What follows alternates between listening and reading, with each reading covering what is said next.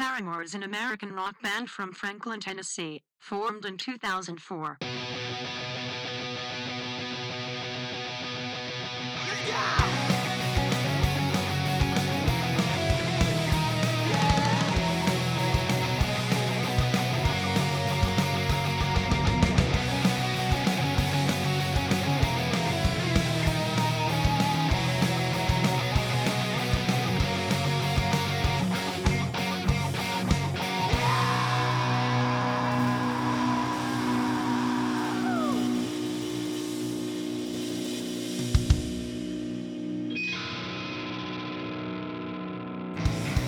Hello and welcome to the third episode of Kids from Yesterday. Somehow we have made it to 3. Somehow we have.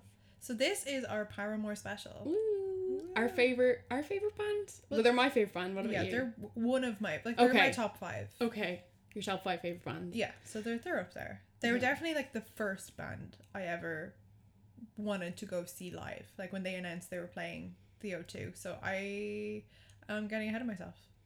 What are we going to talk about today, Claudia? That's later on in the podcast, Courtney. Well, today, folks, we're going to be talking about Paramore, our love for them, a little bit about them, their history, the scandals, as well as the memories that we have and the memories that some of you guys have sent into us. Yeah, we harassed you all on social media.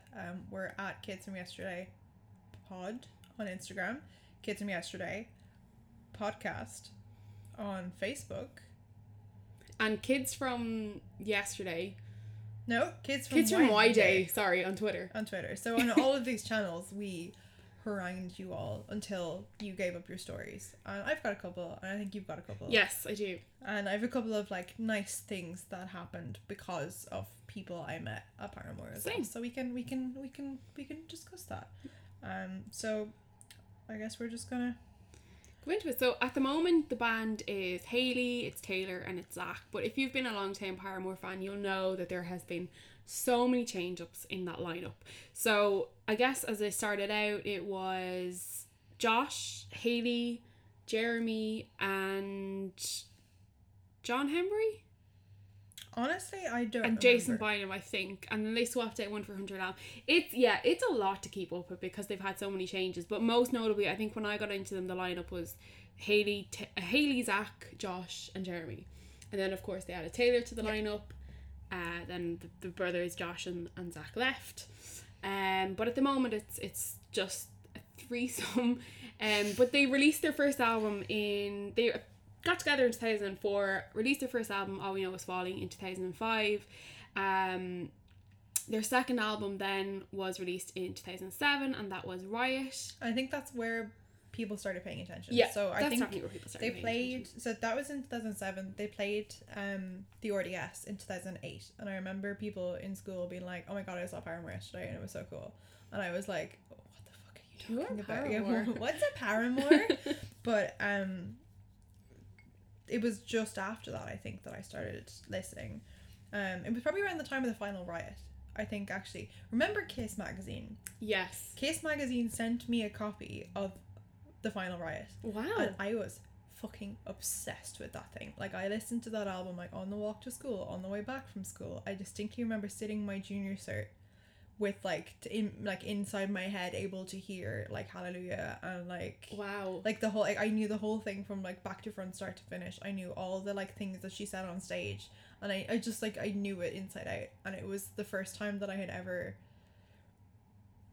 freaking like just like really thrown myself. That was like around the time that I started developing all these extra interests. So like I was interested in Supernatural and I was interested in Paramore at that time, and I just remember that being a thing and that I really loved. Yeah, that was such a great album. I remember watching the DVD over and over and over again.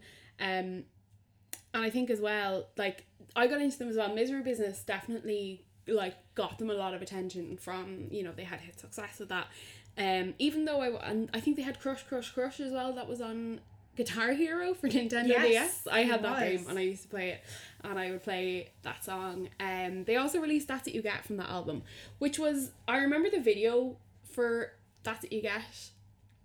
Actually, I remember buying all the music videos. Like, they had an album of the music videos that you could buy on iTunes for like €15 or something, and I had them all. I used to watch them over and over. But I think that video was recorded like the day after like some big row they had as a band.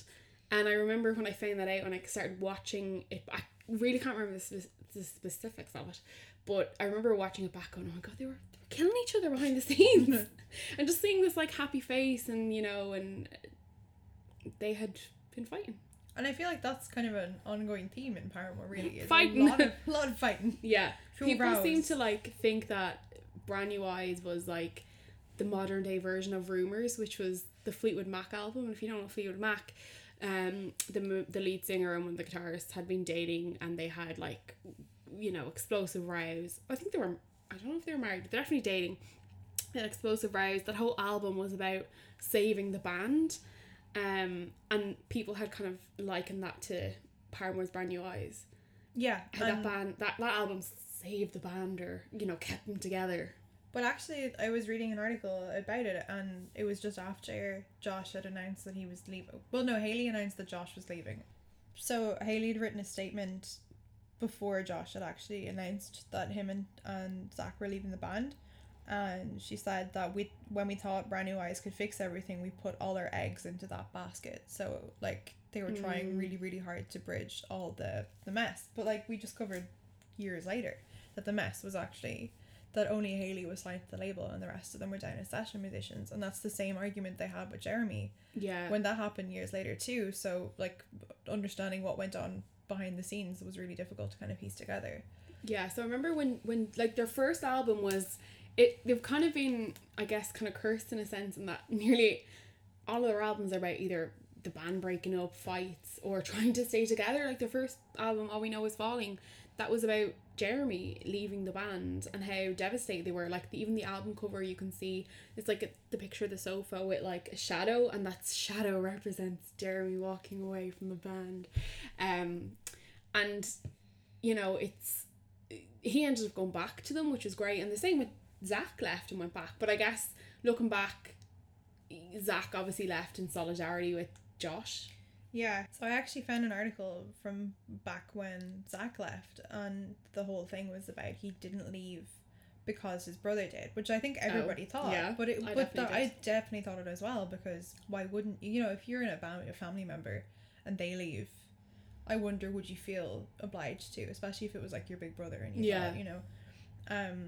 But he said that I love all those guys and girl. I don't know if they think so highly of me, but I hope they think of me reasonably well. In my last year, I know I had a really bad attitude. And he was like, well, I said sorry for like being miserable and complaining all the time, and I never hated them, and we disagreed on stuff.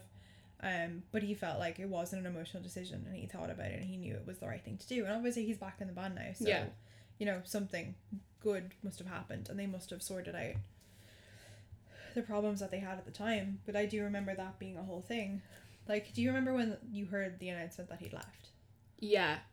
I remember when that announcement appeared that the two of them had left. I think I read it on an article on Kerrang. I was so shocked. I was absolutely shooketh. Like, looking back, like, when he rejoined, and then when Jeremy left, and it was just a twosome, when it was just Taylor and Hayley, I was like, oh my god, this is it, they're gonna crack. Like, how can they have a band with just the two of them? And then Zach went back, and I was like, oh, phew, we're not losing Paramore yet. It's all gonna be okay. Yeah, it's gonna be fine. I would be devastated if they broke up completely. If they completely disbanded, I would be like heartbroken. So would I, especially as they I think I've deleted it because I mean, I just couldn't bear it that was still on my Facebook. But I remember when I saw the announcement that he'd left, like, I remember how devastated I felt, because I got the same thing. I thought they were done, but I wrote this really angsty post about how, like, Paramore didn't need them anyway, and it's not about them, it's about Hayley and like her relationships with the rest of them, and you know, and like, Paramore would be fine without you, they're gonna survive. And I read it back like maybe 6 years later, and I was just like, what's wrong with you? Were you okay, hon? Like, what? So yeah, that was my reaction to it. Yeah, but like, it was like the first time something, like, I mean, we talked about this a lot in her last episode about how, like, music was like there as your foundation and these people were support. It was the first time that support had been like threatened in any way. I think people had a lot of opinions about it, especially as Paramore had gotten so popular at this point.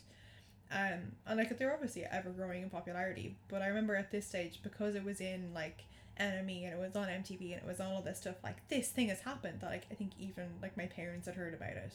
And like it's like quite bizarre how affected we get by these things. Like I really don't remember which band it was.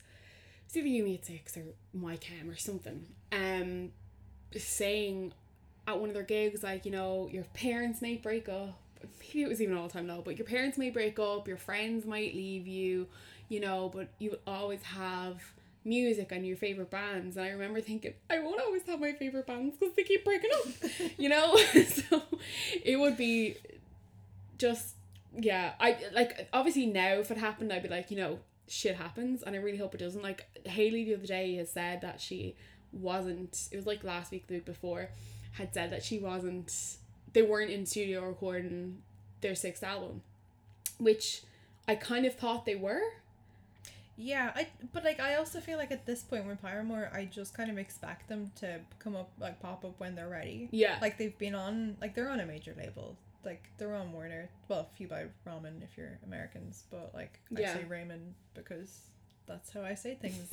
Like they've been on FBR since forever, and I feel like when you get to that point where you consistently deliver, I feel like the pressure's kind of off a little bit. Like they have to produce something amazing, but I feel like they get longer to do it because it's not just executives in a room writing the music for you. It's like they're in there, and Hailey's in there writing the song.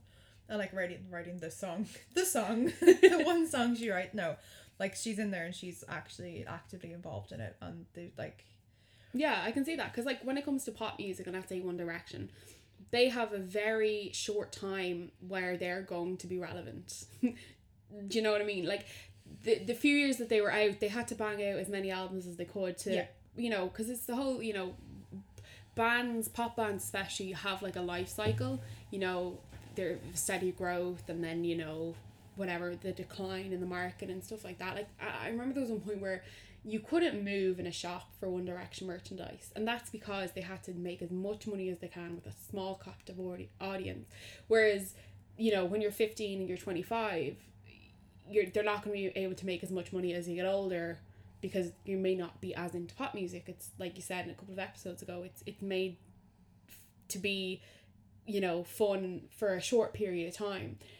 So bands like Paramore, who have kept their fan base, who have a large, I guess, demographic of fans, they don't have to be, I guess, as frequent with delivering albums. But I just kind of expected that that's what they were doing. But if thinking about it, Zach's on tour at the moment. He has a side band called Half Noise. Like they played here in Dublin at the start of May.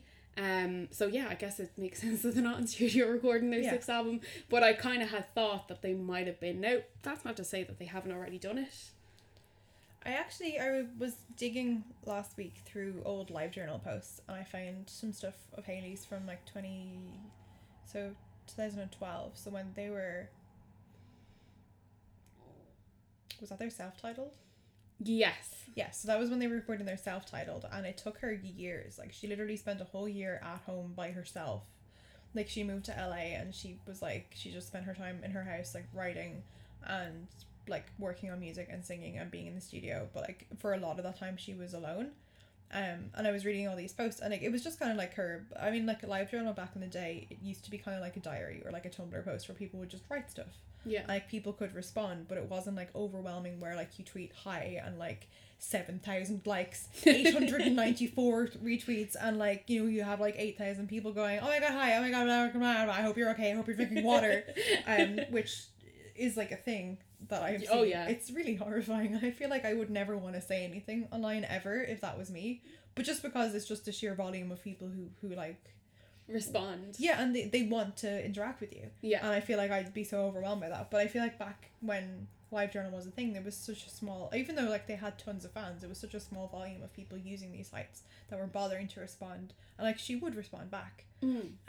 But like she was talking about the process and like how tired she was and how hard it had been and how much she hopes people will really like it. And she released lyrics to different songs, and would kind of be like, well, this is what we're going for, and then at one point she was like, we're not going to release any more lyrics, I want you to hear it in its entirety when we're done, kind of thing. But it was very like hopeful, but it did seem to be a really long drawn out process, which even like that was their fourth, and like after the success of Brand New Eyes, and considering all the mess that had happened with the band and people leaving and it restructuring again, you would think probably that the label would have been putting a lot of pressure on them, but it just seems like they've always had the space to grow, which a lot of bands don't get, because you know they might get one. And I think part of it comes from the fact that they were always on a major label. They always had that room to do what the people in the boardroom wanted them to do, and then they also were like, well, this is what we want to do too. And it seems like they've never gotten it wrong. Like even with After Laughter, like I know we're jumping ahead a little bit, but like with After Laughter, it was so different. It was so good though. But that's the thing, and it like brought in new people who had never heard them before, who weren't interested before, and it's such a departure. Like you look back at All We Know Is Falling, and then you look at After Laughter, like there's like 12 years in the difference. Yeah. But it's like the fact that's the same band, but you can still appreciate that they've grown and that they've adopted this new sound, but it doesn't feel like it's wrong. You know, like you hear some, and we've talked about this probably in our first episode, I think, where like some bands do concept albums, they do something. Oh, we did. We talked about All Time as well. I was really angry. I'm still angry. It's been weeks now, and I'm still angry. But this is the Renegade album Renegade, is that right? That All Time Low did that you were talking about. Was that Last String Renegade. But like even like Renegade, that was like a Paramore single. That was like the Singles Club. The whole Singles Club thing. Monster. But like that was such a good, and now that was amazing. Yeah. But it was such a good, like they had those 3 songs, and then it was like, okay, we can hear how the sound is going to change, and then so when we got to the actual self-titled, it didn't feel. Yeah, it was like it was kind of like a light landing, because we had been expecting that there would be, because obviously there's, you know, some of the key founding members of the band were gone, you know, of course there was going to be a change there. I mean, like Josh wrote 2 of their biggest hits previous to that. I mean, like Misery Business, and I think Ignorance was like a rework of the guitar for Misery Business, like the intro. I think he just reworked the chords or something like that. Like he had made those 2 hits, and of course, you know, not having that mind working on the next album, of course it was going to change, but it didn't let me down. When I first heard Now, I was a little bit like, what? And then I listened to it again and again and again, and it was incredible. And then I heard Still Into You, and I remember I was hungover on a friend's couch, like didn't really know them at all, and I was on their couch just like bawling my eyes out, like, it's so good, I'm just so happy for Paramore. And they were like, get this freak out of my house. Yeah, I mean, I liked the soft landing of the 3, and they weren't so much of a departure from like Brick by Boy and Brick. I feel like they were still in that like realm. Yeah. So it still felt like Paramore, but it was like you could appreciate they were moving on and they were doing something different. And I think even like now the fact that Hayley's like, well, like Misery Business was written when I was 17, and I thought you could like steal a guy from a girl or whatever. So like the not wanting to call a girl a whore anymore. Yeah. And like normalize that. And I think that was like a really big trend kind of back then, that like it was okay to call girls whores. And the fact that she's like, well, that doesn't represent me anymore. I think that's really interesting, because it was such a popular song. Yeah. And such a big like, because they've pulled that from their set list. So if you haven't been to a Paramore show, Paramore, which I'm sure you know, but anyway, Paramore, their last song used to be Misery Business. They'd pull a fan up on the stage, and a lot of the time it was like a big fight for attention at the front. Yeah. It was a big competition between people, like signs of, oh, bring this person on stage, bring that person on stage, and I'm kind of glad that it's stopped in a way, because there was such a scramble between people. And and like one of my friends did get up, I remember, but they pulled that from their show, but I wonder, they don't really play One of Those Crazy Girls live. Yeah. But I haven't seen any much acknowledgement, then again I haven't really looked for the idea that song is, in which we spoke about in our last podcast about mental health, that song stigmatizes mental health, in that it's kind of perpetuating the idea of, you know, the crazy girl narrative. And that song, I guess it's something that they should look to talk about. I mean, yeah, when you're looking at it, you can see what they were trying to do. Yeah. And I mean, the Plenty of Pop Culture has really done a great job on the whole concept of the Crazy Ex-Girlfriend. Yeah. Namely, the show Crazy Ex-Girlfriend. Yeah. And that in its entirety did an amazing job of breaking down a whole bunch of stigma. But I feel like it at some point will get to a stage where people realize that those songs were they called like Girls Crazy, or they were like this thing is psycho, or like all those things that really do stigmatize problems that people actually have, or stigmas that are associated with certain types of behavior will disappear. And like, I know the song itself is about behaving irrationally, and it's about trying to justify that, like, oh no, but I'm not irrational, which is what you're trying to say when you say that you're not crazy. What you're trying to say is that you're not irrational, and that's what the whole song seems to be about. But I don't think I've ever heard them play it live. I feel like it's not really play them live. It's not really a thing. But again, like the way that we're having these conversations now about this, I'm not saying it's ahead of its time, but like there will come a time, exactly like you said, where people will realize, like, it's like the whole thing with like Eminem and his misogynistic lyrics. Like, people were singing those thinking they were, you know, great songs, but now in the wake of Me Too and all these things, people are realizing, oh shit, like they were awful, not great things to be singing.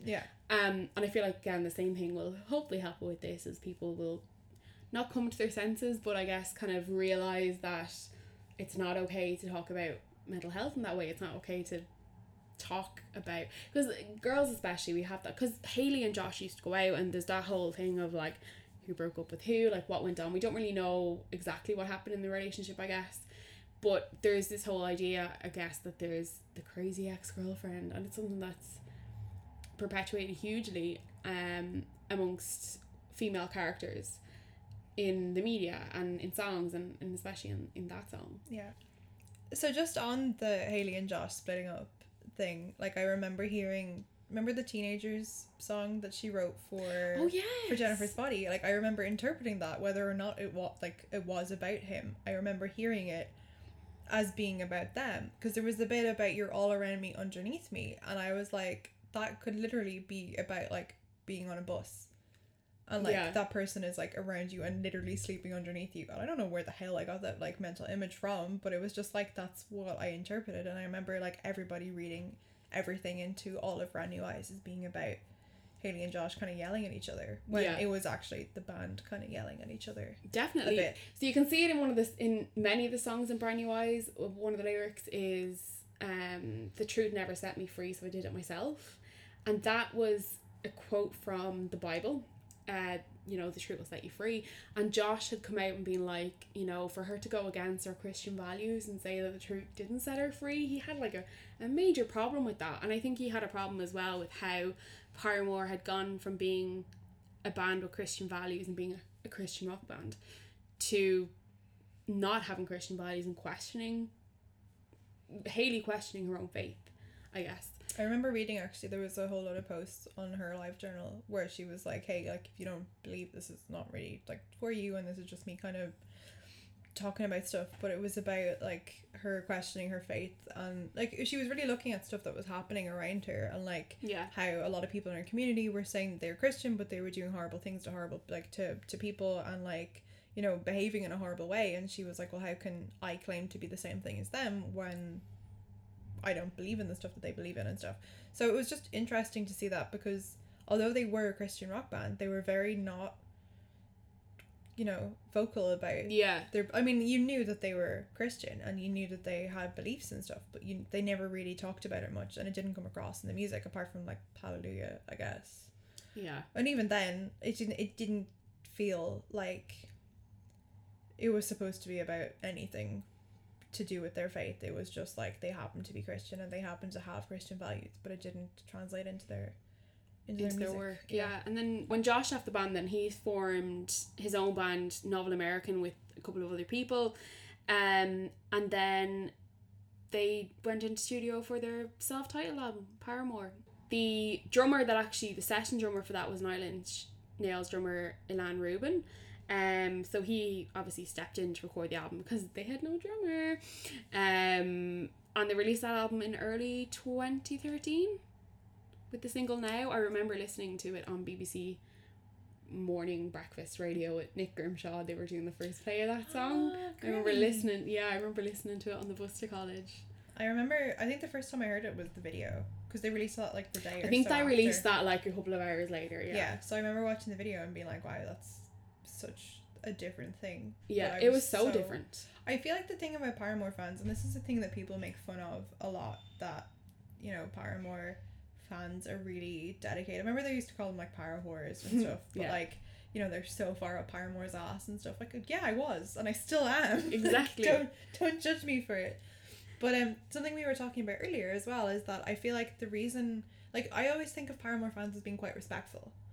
Like, they're at like meet and greets, or they're at like shows and stuff. There's no pushing, there's no like hysteria, there's no, like, I never feel unsafe, I think, in a crowd of Paramore fans. And I think part of that is the fact that the band is mostly centered around Hayley, and there's no like competition kind of thing. Yeah. Obviously, like, I feel like in a very heteronormative way, when you have like bands filled with guys, there's like a scarcity mentality where it's like, well, like, they can only fancy one of us, so we have to all like fight each other. Whereas I feel like with Paramore, it, like, you know, obviously like LGBT like Paramore fans there's loads of them, but it's the fact that it seems to be a lot quieter and more respectful. Definitely. I think the band themselves as well have set great boundaries. Yeah. Because when they did Parahoy, which we'll get to later on, they had set boundaries of like how to act on the tour, like how to act on the boat. Like, if you see the band, like, don't freak out, like, just, you know, here's what to do, an example of what to do and what not to do. So like, don't freak out, or just say hey and talk about the pizza or something like that. I think they have themselves in that way set really good boundaries between themselves and their fans, which is, you know, the right way to do it, because I couldn't imagine being on a boat with tons of fans and them all coming at you from every angle. Yeah. That'd be pretty scary. So I think they're definitely right in that sense to do it. We mentioned in our first episode, if you haven't listened to it yet, it's called It's Not a Phase, Mom. You should go back and listen to it. We both spoke about meeting Paramore, and we both had that kind of relaxed, calm experience where it was very chatty. And, you know, a lot of other bands that I know that I have met, there's just nothing like meeting Paramore, because they were either very rushed, you know, it's over a table, or, you know, whatever. I think meeting Cobra Starship, that was special, that's for another time. But meeting Paramore is definitely unlike anything I had experienced. It was just so calm, and there's definitely a lot of trust. Yeah, I mean, I remember, I think it was 2013, and Paramore had been posting a lot of like, oh, thank you so much to these fans for coming to meet us in the airport. And I think it was 2013, but I had been out with a friend the night before, and I was supposed to go stay in her house afterwards, and then we were like, Paramore have just gotten on a flight to Dublin because they just posted it. So we literally went straight from, do you remember War, actually? So we went straight from War, like covered in paint and glitter and like, you know, full of really horrible cheap drinks, got into a taxi and went to the airport, except the taxi driver was like, what are you going to the airport for? And even though I was still kind of drunk, I didn't want to be like, I'm gonna go try and meet my favorite band. I was like, oh, we're gonna meet a friend who was on a J1 and she's on her way back now. We had this whole elaborate story. I just kept talking, and I was like, why are you, like, stop talking. But I told this guy that like we were gonna go meet our friend, and like she's flying in from wherever, and like, you know, her name is Hayley. Like, we just, I don't know, he didn't think we were weird, so he brought us to the airport, and I was really, really hungover the next morning, but there was only like 6 of us there, I think. And then Hayley came out. I still had videos from a while ago, and she was just so nice, but I had a change of clothes that I brought with me to wear, like, if I'd stayed in my friend's house. Oh, okay. And then she was like, oh, I want to take off like because she was wearing a top that she didn't want to wear. So she was like, can I borrow your t-shirt? So I was like, yeah. And it was this one I'd gotten in America, and I had like a baby Spider-Man on it, and it was really cute. Oh. And Hayley came out and came straight over to my friend and was like, oh my god, I love your t-shirt. And I was like, rude. Excuse me? That's my t-shirt. So I'm still a little bit bitter. salty about it. A little bit bitter about it, yeah. But it was just like, it was nice because everybody was clearly just like, there was only the 6 of us there, and we were all kind of like, hello. Hey. We're gonna come see you later. And like, she was just like super, super nice about it. Like, she was clearly exhausted as well, but like, she had no issue coming over and taking photos and just chatting to people. And then everybody was like, oh, we'll see you later. And it was so calm and so relaxed. And I feel like that's kind of the general, like, I think you're dead right, like, that they set really good boundaries, that people knew how to act around them and to not freak out. So like I said in the first episode, I've only met them the once, but there was another time where HMV, RIP HMV, was on Grafton Street. They were doing this giveaway. So if you got like, I think there was like maybe 100 Paramore t-shirts, and there were these like really ugly like navy blue t-shirt with like a bowl of spaghetti and then like Paramore written out on the spaghetti. I'm pretty sure that was the t-shirt. If you went and bought one of those, you got like a meet and greet ticket. So my friends and I had already got early entry through the Paramore fan club. My friends and I, off we went, 6 a.m. bus out on Avon, up to Dublin. We were waiting, we went to the queue, but there's Dublin Paramore fans who got there way before us. And we didn't get a wristband for the meet and greet. Devastated. So yeah, we didn't buy the t-shirt. We're like, nah, that's, it was horrible. It was really ugly. But there was lots of fans going round in them, and I was like, that was just a marketing ploy to get rid of this backlog of shitty looking Paramore t-shirts. But yeah, we ended up going and queuing up for the day, and I already had, like I said, early entry, but I still hung around in the freezing cold at the start of December because I wanted to try and meet Paramore. Like, we knew if we left the house early, like, there was no going home, like, that was it. We were out for the day. But yeah, no, we didn't win meet and greet tickets. I'm so But sorry. I got to meet them eventually. Which is good. Yeah. Like, I feel like they are a really great band to meet. Yeah, they really are. Like, and Hayley's really, really good at interacting with people, because she just kind of treats fans like they're people, which is what fans are, and like, she's a people, so she's a people. She's a people. I actually, like, I just remembered as well that she revealed that she left the band in 2015 for like a brief period, so that only Taylor York was the member. Yes, I remember Like, that. I mean, this band is like, I don't know how many times they've disbanded, rejoined, come together, tried to do. I mean, it's absolutely wild how many times that's happened. Like, and I was gonna say, like, Hayley is the only one who's actually stayed, but she's not. She's not. There's not even the that. And Jeremy Davis then left in 2015. He's been in like a legal battle with Paramore, claiming to be it's a business partnership, and he's the co-owner of the band. And well, this is going back to what we were saying earlier about what Josh said about how Hayley's the only one actually signed to the label. Jeremy was also being treated like a session musician, so he wasn't being paid the same amount that Hayley was being paid, and he wasn't getting, like, because like when you get like royalties from the songs, and you get like money from the merch, and you get money, like, you get paid when you play each night. So he was being like, she was getting a salary, and then some of that was going to him as opposed to him getting his own kind of thing. So he was getting a fraction of what she was being paid. So I think they resolved that, or he dropped it, or like something happened where they sorted something out. But like, I remember being really shocked by that too, because it was like, what else can happen to this? Go on here. And that was around the time that Hayley and Chad Gilbert from New Found Glory. Yeah, they broke up. No, they got married and then they broke up. Spoiler. So that was around the time. So they announced After Laughter in 2016. So that was the first Parahoy, actually, and I remember people saying that they, like, people when they talked about it, people were like, oh, we were asking Chad, oh, how's Hayley doing, and he was like, oh, she's fine, but like, they'd actually split up like on that, and then they got back together, and then they split up again. Yes, so that was around the time, that was around the time that Jeremy left, but they had, at the time, she had said that she had been suffering with her mental illness. Like, she said that it was torment, and she didn't laugh for a long time, was, she was having issues with mental health. And then they announced, obviously, that they were doing the 5th album, and at that point, I think sometime after the 5th album was released, it was only a couple of weeks after we seen her in Dublin, so Paramore must seen her there, Freudian slip, when we seen Paramore play in Dublin. So they played the Olympia, which is probably the smallest Irish gig they've done to date. Like, the Olympia has about a capacity of less than 3,000, I'm pretty sure. Yeah, I think it's something like that. It's like 2,500 or something like that. But they played that gig around the 16th of June 2017, and then a couple of weeks later, her and Chad announced that they were breaking up and obviously getting a divorce. I remember during that, like, watching that show and then thinking back on it, like, when I'd heard the news that they'd broken up, that, oh my god, she's on stage going through all this, and like you said in the last episode, and she's still fake happy, you know, she's putting on a smile, she's putting on a front, and that must have been so tough for her to do. And like her whole, I mean, she started when she was 15. Yeah, It's like so her young. whole life has been Paramore, that's all she's known.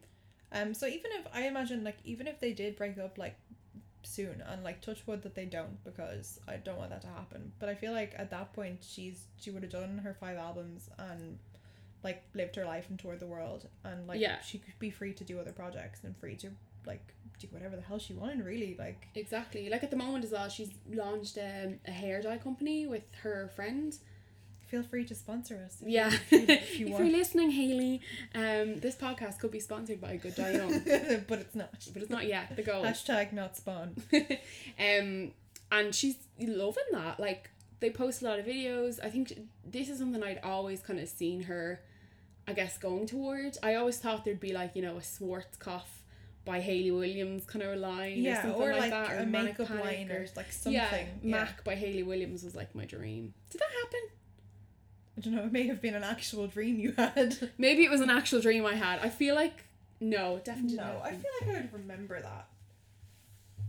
I feel like this happened. Okay, we're gonna Google it.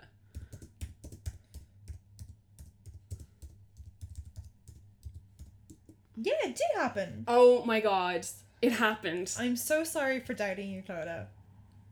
I'm so sorry. For the first time in my life, I haven't dreamed something up. It's been real. Oh my god, yeah. So that happened. Because I could picture like the orange nail varnish in my head. I was never really into MAC because I was, you know, # cruelty free. Yeah, that happened. I don't remember this at all. Sounds like Noise Daydream. Oh, Daydreaming was the eyeshadow. Yes. And then Riot Gear was the nail varnish. The nail varnish. I actually kind of like the nail varnish. That's pretty cool. Not a fan of orange lipstick. To be H. Don't know why I didn't finish the to be H. Am I okay? Don't think so. As well, I don't think they shipped to Ireland, because I was saying to Courtney earlier, like when I was younger, I used to like Hayley Williams was heavily featured on this blog website called stealherstyle.com, and when I was a teenager, when I was 15, 16, I was like a size 18, so it was hard for me to find the clothes that Hayley Williams would wear in my size, like, because she'd normally wear just, you know, whatever. Obviously she had it in her size, but I mean, like, the brand didn't expand up to my size, so anytime I would find something, the chances were high that I'd buy it. And I remember spending like 80 quid on this t-shirt that, like, it was a bit shite, but Hayley used to like cut her t-shirts at the neck and stuff like that, and she'd like alter them herself. Now I am absolutely a disaster with the scissors, so I spent 80 quid on this top, and then I went ahead and cut the neck off it, and it looked shocking. Done what I could to look like Hayley Williams, and didn't happen. It was shocking. And like, I think the thing with Hayley is that there were no other emo girls on stage. Cassidy Pope, kind of, but she didn't have like a defined style. Yeah, so it was like when you talked about like that kind of scene, you were talking about Paramore, and she was the only girl on stage, and she was kind of the only style icon we had.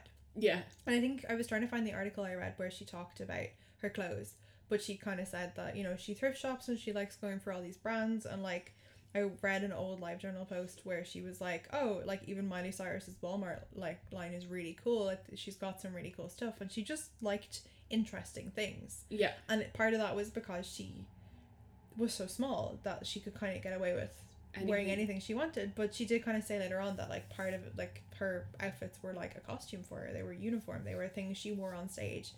And it makes her happy now to go around to like thrift shops and like pick up whatever. And I think the thing about her is that because she's so focused on being herself and like being whatever she wanted to be, that everything that she did ended up being iconic. Like, we could talk about her hair for like forever. I'm sure She's had so many different obviously she had red, yellow, orange. They were her like main ones. Then she went blonde, but then also she had like orange with yellow and yellow with red, and like all these the orange combinations. The orange and pink, oh my god, orange and pink like are my are two of my favorite colors, because they're so different, but they blend together so Yeah. well.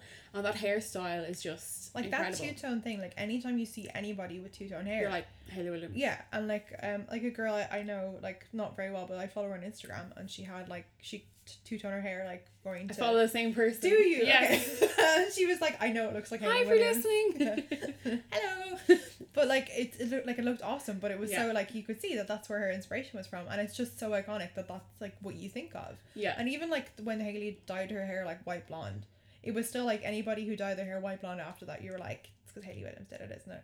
And it's just like, it's wild that she literally did anything, and it yeah. was just, you knew that's where that came from. Yeah. And even like the outfits that they wore in Miss Biz, like the two-tone trousers, and then like, I mean, like all of her outfits and all of her hair and everything that she has done is been iconic. Oh yeah. And it's literally like, she's not trying. It's not like Lady Gaga, who tries very, very, very hard to Be eclectic. Yeah. whereas like she just seems to be like, oh hey, I like this and I like this, I'm gonna match them together. And she'd written a whole post some night on LiveJournal like in 2011 about how like she literally used to go to bed, and then when she was like, I have a whole day of interviews tomorrow, I'm gonna think about what clothes I'm gonna wear.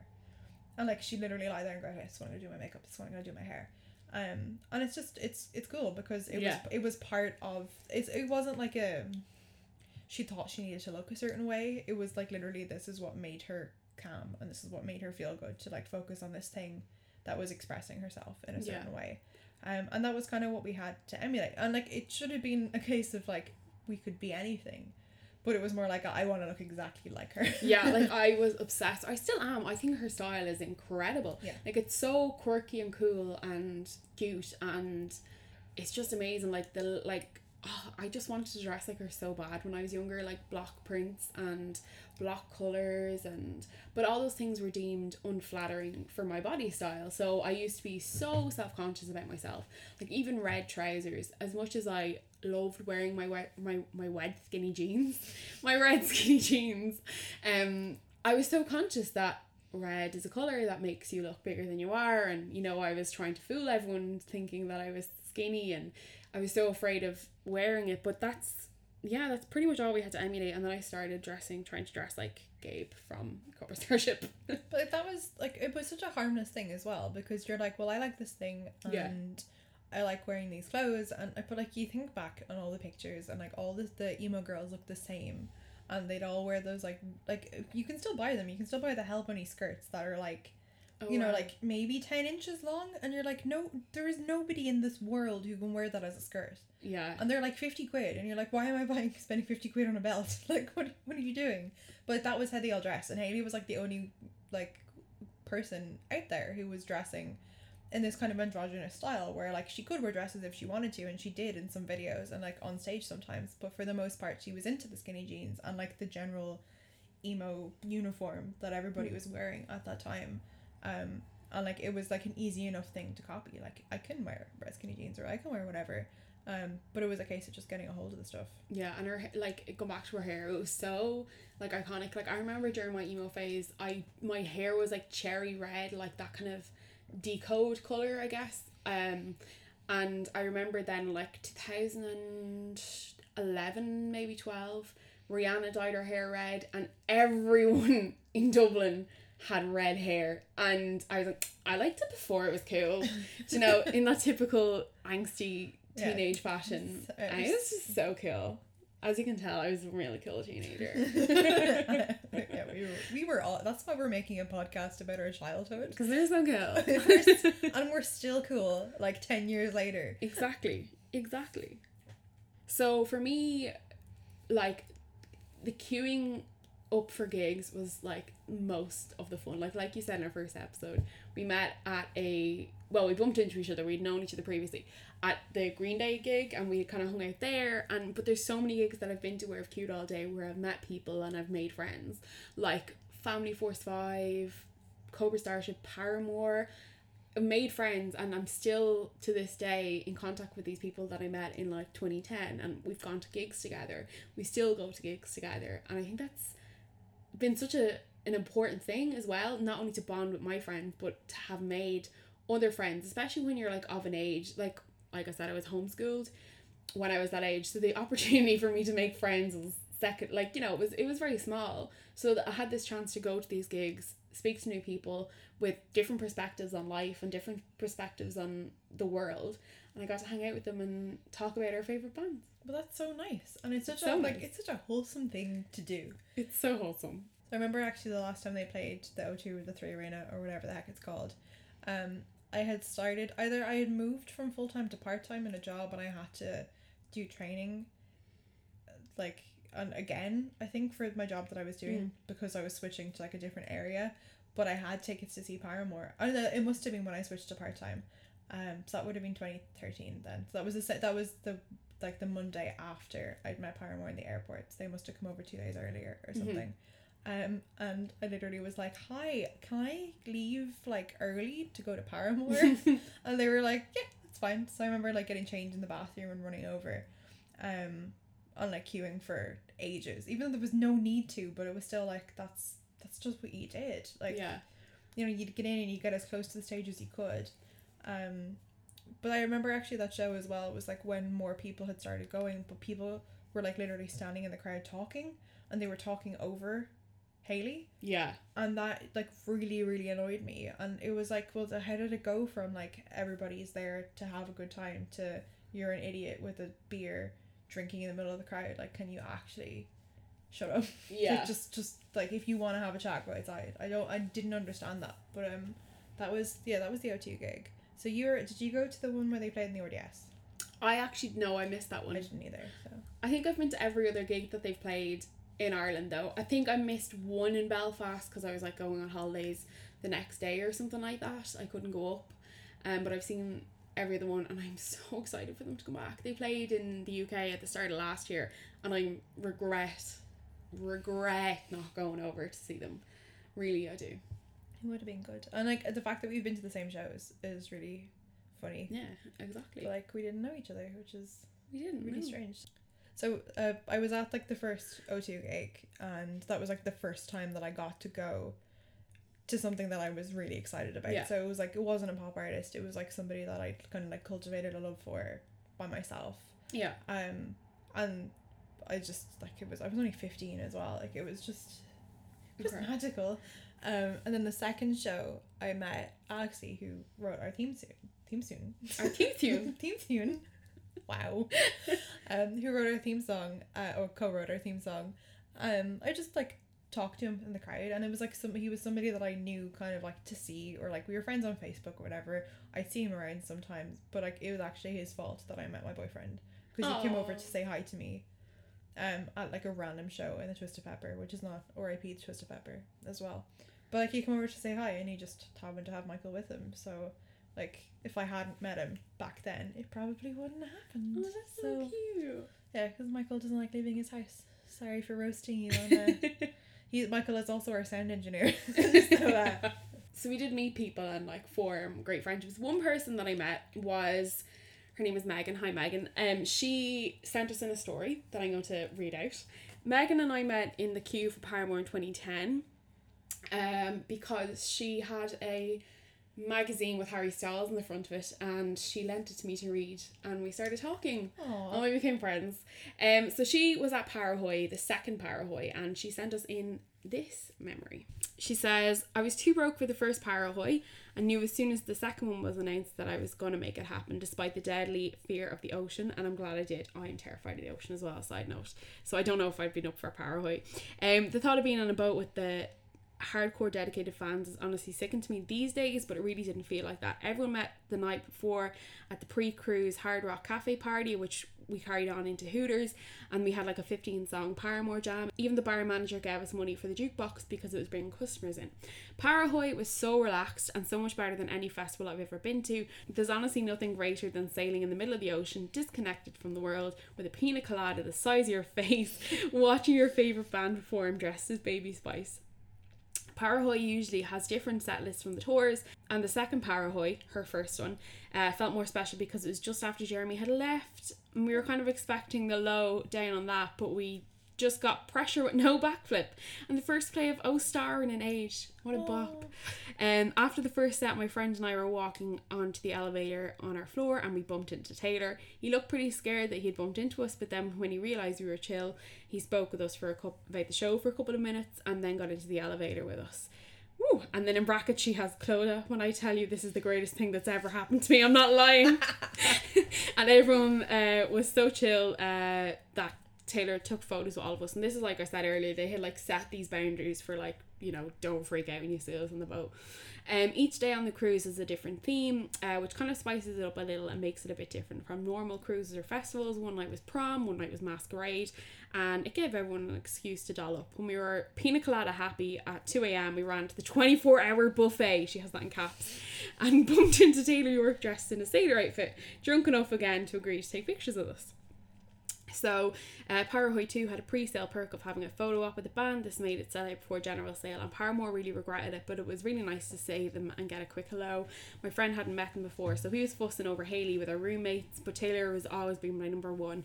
So when I was chatting to him, we were told to get in line for a photo, and Hayley said she loved my hair, and all the years of bleaching and crazy colours and idolising her hair flashed right before my eyes. Hayley Williams loves my hair.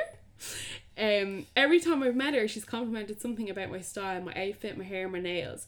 They're the sweetest band I've ever met and seem to genuinely care about their fans, whether it's taking time to meet them, bringing people on stage, or interacting with them online. Between Parahoy 2 and Parahoy 3, I saw Paramore 9 times on 2 tours because I cannot get over them, and they're the one band I can listen to without getting sick of. I think Hayley being so open about her mental health makes it really easy to relate to them, and every album just seems to be exactly what I'm thinking or feeling at that period in my life.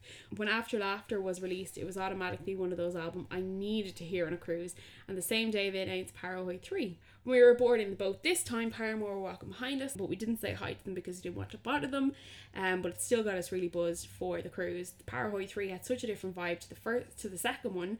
The last cruise, everyone was super emo, and all thought Paramore were going to split up because Jeremy left, but now that Zach was back and they realised what I think is to be their best album. It felt so summery and carefree. After Laughter is definitely the kind of album to listen to en route to the Bahamas with your best friends and unlimited alcohol, which seems to be a theme in this message, Megan. So yeah, she said she's seen Paramore 20 times now, and even multiple times in the same tour. Every show is different. I will happily continue to spend my salary on cruises and tours for them. Aww. Which is very sweet. That is really sweet, and I feel like that's the overall feeling a lot of people kind of communicate when they talk about Paramore and they talk about their interactions with them. I remembered while you were talking that I've seen them as well at Leeds Festival. They headlined like the second day, and I was really sick and it was really rainy, but it was so nice because I'd never seen them. Well, no, I had seen them outdoors. That's a complete lie. I'd seen them with a Green Day. Yeah, so there was no point to that. It was just nice. I liked it. It was good. But yeah, they really it's amazing how long they've lasted and how much they've changed and how dedicated their fan base is. And I feel like you could say that about a lot of emo bands. Yeah. There's just a particular sense about them. I think it's the fan base is quite calm, and you keep seeing people talk about their memories of them, and it's real chill like that, where they're like, oh, I just ran into whoever, or like I met them at a airport, or I met them at this like signing and it was really nice and they said nice things to me, and they're just really freaking good at making people feel comfortable and at like treating them like people, and I think that's part of what makes them so special. Definitely. I think that they're so readily to connect with their fans, and that's what it is for me as well. Like, they're so willing to host meet and greets, and unlike other bands, they don't charge for them. I mean, they did charge for their fan club, which we spoke about in the last one. We heard all about how angry Clodagh is about that $30. Yeah, I can't believe I spent $30 a year, and they're like, we're gonna give it free now. Like, rude. I want to meet you again. But I really hope that they drop something soon. Maybe another singles club type thing. But yeah, I miss them. Me too. And here's to more Paramore memories. Here's to Paramore. Paramore. I like it. Yeah. And in case you don't know already, my friends, I'll tell you, we